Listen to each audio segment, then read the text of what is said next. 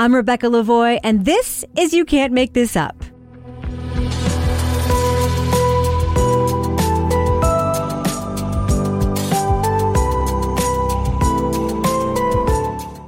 You Can't Make This Up is the podcast where we uncover the true stories behind your favorite Netflix documentaries and films.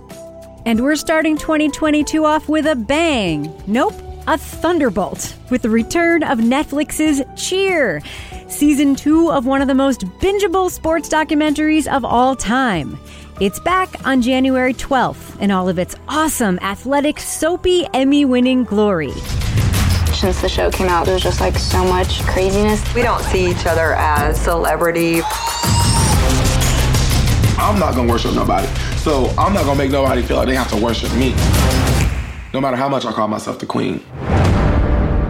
I will not give away too much, but I am dying to talk to somebody, anybody, about these 9 new episodes.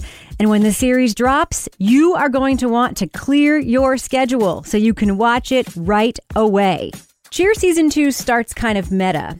It picks up right after Navarro College's 2019 national championship win and the release of Cheer Season 1.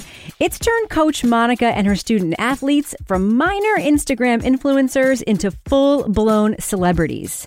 It's the beginning of Cheer Mania. They're on social media. They're on talk shows. They're on the red carpet.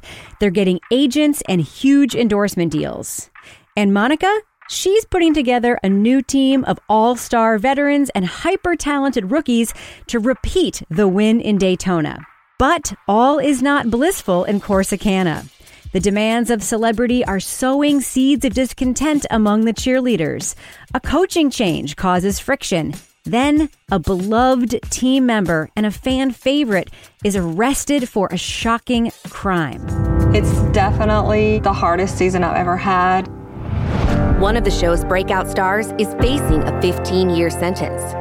I can't even process it right now. Meanwhile, just down the road, Navarro's rivals at Trinity Valley Community College have redoubled their efforts to get back on top in the cheer world. While the Navarro squad enjoys the spoils of success, TVCC is getting hungry, working harder, and assembling its best team in years. If Navarro slips up this year, Trinity Valley is right there to snatch the title from them. They train for an epic battle at nationals, but world events are about to alter everyone's plans. Now, I don't want to oversell it, but Cheer Season 1 was the best sports documentary I have ever seen. And Season 2? Well, it does not disappoint. We get all the personal drama, all the grueling training, and a competitor that is more than worthy of being Navarro's rival. It all leads to a cinematic showdown everyone will be talking about. On next week's show, I'll have a very special interview and an in-depth conversation about Cheer Season 2. But first, let's look back at that turning point for Navarro, the Netflix premiere of Cheer Season 1. My colleague Krista Smith from Netflix's Present Company podcast interviewed Coach Monica Aldama back in 2020. They talked about one of the important things that struck me about cheer. There's a sense of diversity and inclusion in the sport of cheerleading, strengths that improve the team. And at these junior colleges, they are embracing all of it. You know, of course, that is one of the stereotypes, that you have to be this wealthy, popular girl to be a cheerleader. And that's not true at all. The cheerleading world is so accepting of everyone, and everyone is so supportive. I mean, it's kind of weird because from one side of the country to the other, it's like we all know each other, even though we may not have personally met through social media. We know each other, and it's so inclusive. I mean, everybody loves everyone so much, accepting of where you come from. It doesn't matter. How much money you have, it doesn't matter. If you're gay or straight, it doesn't matter. Black, white, whatever. Everyone is accepted. Everyone is loved and treated the same. How can we not get the world to feel that way? You know, it drives me crazy. I don't understand it. And I think that's why I just kind of stay away from the negative. I don't get drawn into that on social media. I just keep scrolling because I don't understand how people can't listen to actually listen instead of just trying to think of what they're going to say back or just be so ugly to each other.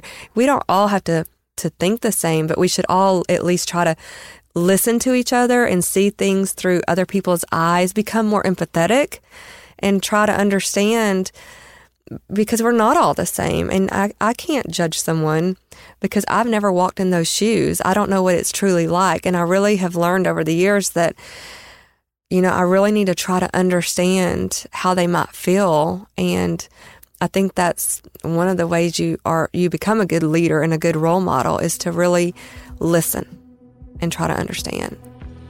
I'd love to include your thoughts on the podcast next time about cheer. What do you think about the series? Do you agree with me that it's maybe the greatest sports documentary of all time? Or am I giving the show a little too much Matt talk? Send me a tweet about it at Reb Lavoie. That's RebLavoie. I can't wait to hear your thoughts. And for real, you are going to love season 2 of this show. Remember, if you like You Can't Make This Up, please rate and review the podcast and share it with friends. Find us on Apple Podcasts, Stitcher, Google Play, Spotify, and wherever else you get your audio. And make sure to subscribe to the show to stay tuned for all new episodes.